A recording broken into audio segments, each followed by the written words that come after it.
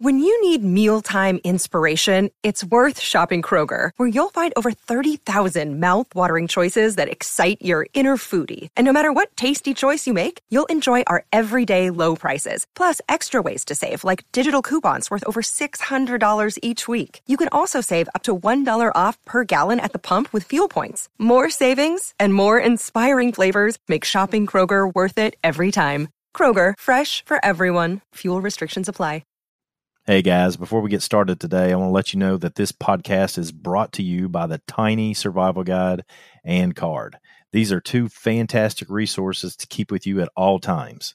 And best of all, you can go over to Kickstarter right now to get yours first before they go live to the general public. Simply search Tiny Survival Guide over on Kickstarter.com or click the link in the description below. Hey guys, welcome to the Survival Show podcast. This is going to be a break it down segment, special segment with Craig and me, David, and producer Ben. Who knows where producer Ben is, where it's our job to take you guys step by step through the mindset, skills, tactics, and gear you need to survive any crisis, emergency, or disaster. And we want to make sure that we pull out of this lessons that you can learn today so you can thrive in your life tomorrow. Craig? Yeah, today, guys, we're going to do another spinoff, and we're going to do everything we can to keep this around the 15-minute time frame. David, listen to this word right here. Yeehaw. Do you hear that? I did hear that. Okay, so that's your cue, my friend. When you start getting long-winded, or I get long-winded, we are going to say yeehaw to rein that horse in so we can keep this at 15 minutes. Can you do that for me? We will do that. Absolutely. But what we wanted to do today, you all, is we usually do something along the lines of a thumbs up, thumbs down on a specific item, like we've done radios and we've done any number of things. But today what I wanted to do was look at a broad subject, the three things that make a fire: ignition source, fuel source, and oxygen. Just fire starters. So what I thought we'd do is go down the list, and we'll give it a thumbs up or a thumbs down from both David and I. I'm going to yeehaw him in a couple of times, I'm sure, because he gets crazy on fire. Me? Dude, you just talked about water for 10 minutes. So Water's exciting. I know. It's important. It's not exciting, though. It's important, but it's not exciting. All right, number one, a simple butane lighter like a big lighter. Thumbs up or thumbs down? Thumbs David. up. Big thumbs up. Number Thumbs one, up from me. big, huge thumbs up. Yeah, I like it. I'll tell you what you can also get to add to it is an Exotac Titan sleeve, which keeps it waterproof. Nice. I have my Bics in that, so that is something to consider as well. I wrap the heads of mine in duct tape. One, just for the duct tape, because it can help start a fire and a bunch of other things. But that also protects the gas from discharging. And also, if your lighter gets bumped a bit, the head's not going to snap off as easily. So there you go. Yeah, good one. Yeah.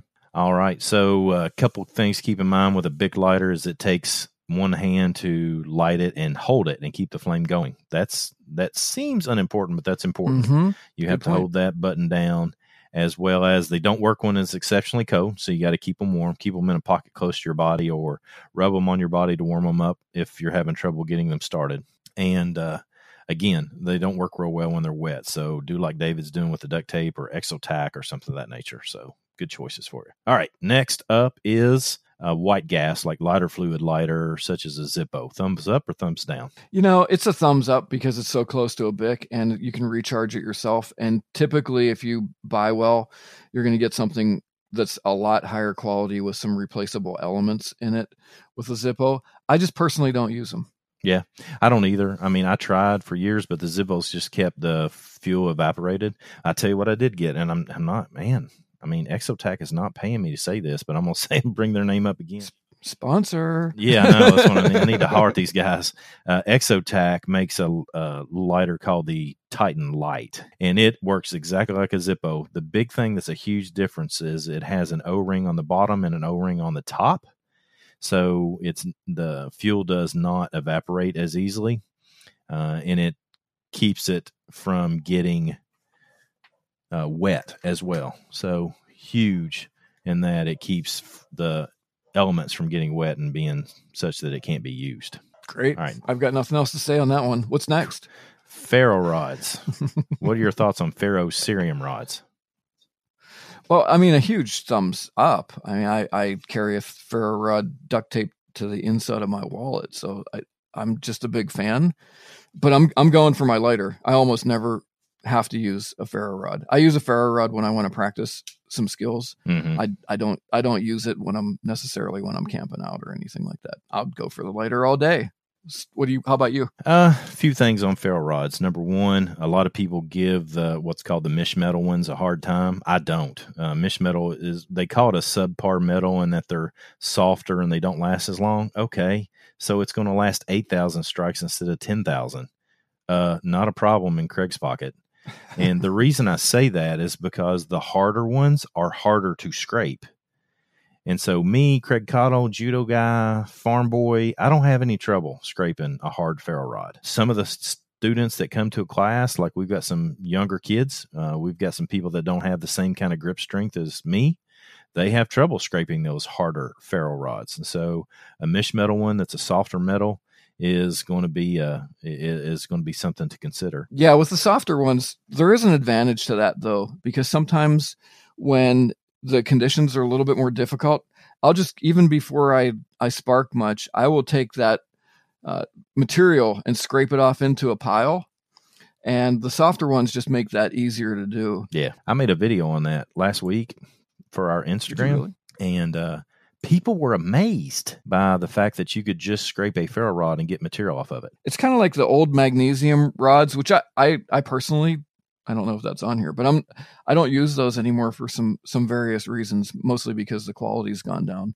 But you can use a ferro rod much the same way. You scrape off that material, and that's going to ignite, and that's going to give you a really nice, big, bright, hot ignition source. I'm a big fan for the same reason I was talking about grip strength, of having a ferro rod that has a big handle on it. If you have the ability to carry it, like I'm like David, I carry one with me that's small and compact, and it's easily carried. But the one that I keep in my bag, the one I keep in my go bag, has a big handle on it in case I'm injured, make it easier if like I have a broken thumb, easier for me to hang on to. And again, it's the same thing with people with weaker grip strength. They can hang on to those a lot easier and make them work. If I teach a class in fire building, which I do a lot, and I've got people that are having trouble making a fire with a ferro rod, I will always give them this ferro rod that I have that has a big handle on it, and then they'll do it every time. It makes all the difference in the world. All right. Next, flint and steel. What are your thoughts? You know, I love flint and steel. It was the staple ferrocerium thing long before we had the technology of the magnesium and ferrocerium rods. I think it's fantastic. I just see it more used in people that want to be in reenacting traditional bushcraft, all those sorts of things. I think it's a skill. I think it's another way to do it, especially if you live in an area where you have flint, which I live in an area, surprisingly, Craig, we don't have flint here. I know you all do down in Kentucky. I'm all for it. It's quite a bit more of a skill and a technique. It's kind of that next level between skill and than a ferro rod is. What are your thoughts? Same. I feel the same way. But if you're going to make a fire with flint and steel, you almost always, to make it work efficiently, you want to have char cloth or charred material. Like I've charred punky wood or cloth too. I've done both. And to do that, that's all stuff that you have to carry. And it's all stuff that when the char cloth gets wet, it's not going to work. It's got to dry out. So again, that's why we put lighter up top first, because, it works. And if you carry them properly, it works when it's wet. If you're going to carry something, then carry the most efficient tool that you can carry. For example, the next one on the list is a fire piston. And the only people that need to be carrying a fire piston are people that are just hobbyists and they're playing with survival. It's cool. I like doing it. I've got one and I like playing with it, and I use it sometimes just to do it. But trying to improvise and make that in the field for your typical person is going to be nearly impossible, which means you're going to carry a fire piston. And if you're smart enough to take something like a fire piston and put it in your bag, then put a lighter in there with some fast fire or a ferro rod, and you're going to be much better prepared, and it's going to be easier to use. Yeah, I don't even want to get into the mechanics, honestly, of fire piston. I see it as more of a novelty item, although you mentioned that historically, there have been some primitive fire pistons made. I'm not sure how you do that unless you have incredible camp bushcraft skills. But even when you have one that is just pre-made, they can be quite difficult. They take some strength, they take some technique to make work. So, well, I mean, what got this conversation started, and the reason I threw it in there is one of our students sent me a video of a guy making a fire piston. Craig, what do you think about this?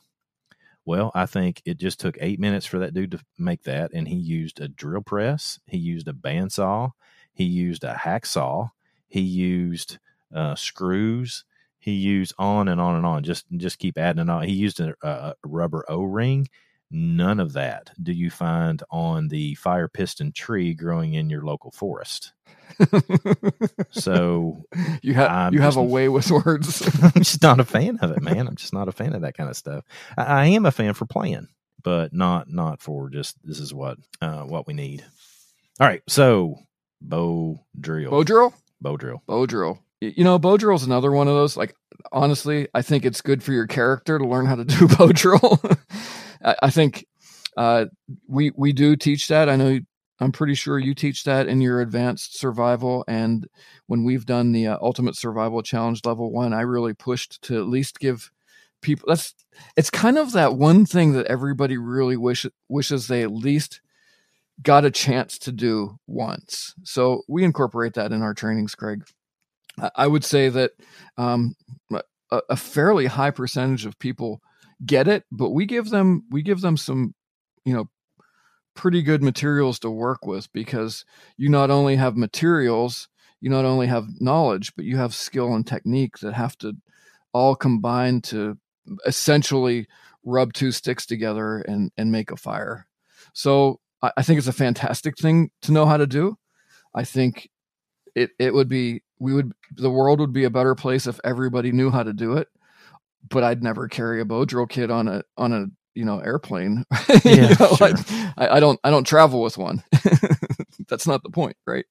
What do you have to say about it? Same thing. I think it's a good character builder. I think one thing that you didn't mention is that it's good for helping people determine different wood consistencies, thicknesses, densities, and how they all work together, because that plays a huge role in fire building in general. And so by studying the woods that you need and how they're different for the different pieces of a bow drill set, I think that teaches a lot about nature and wood. So I think it's valuable for that. But as far as a go-to fire starting source, not so much. As far as a primitive means for fire building in a survival situation, I would much rather go with a hand drill, because there's less moving parts, there's less things that are needed. It does take a considerable amount more. It seems like more people have trouble doing hand drill than bow drill, but doing a hand drill is going to be, it's basically two pieces, and with the right technique, you can make it happen. But again, there's some ways to improvise bow drill with one hand, and it's not as easy to do that with a hand drill. So you gotta consider both. That's good. Are we going to talk more about hand drill, or are we going to move on to your next one? Pump drill is the same way. Pump drill requires cordage.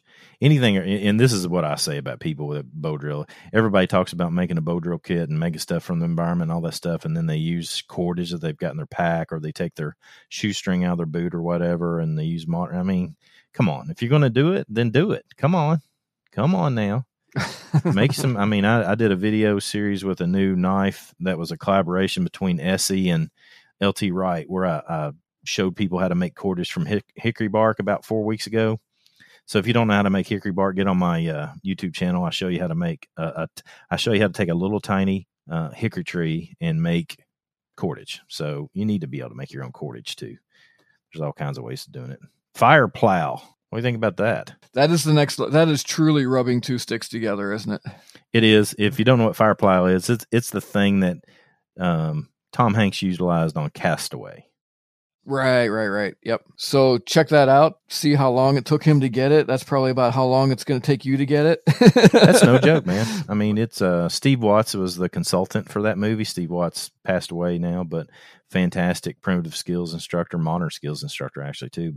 But they gave a realistic interpretation of making a fire plow fire. I mean, the way it just kind of combusted and whoosh, got a big fire. It doesn't work that way, but the amount of effort he had to put into it, that was realistic. Unless you already have a pre-made set and you've got a lot of experience, it's going to take quite a while to do that. So I'm not a fan of it. It really, there have been some videos on YouTube where, some dude, I don't remember who he was, but he was like a Polynesian dude, and it was it was really an awesome video.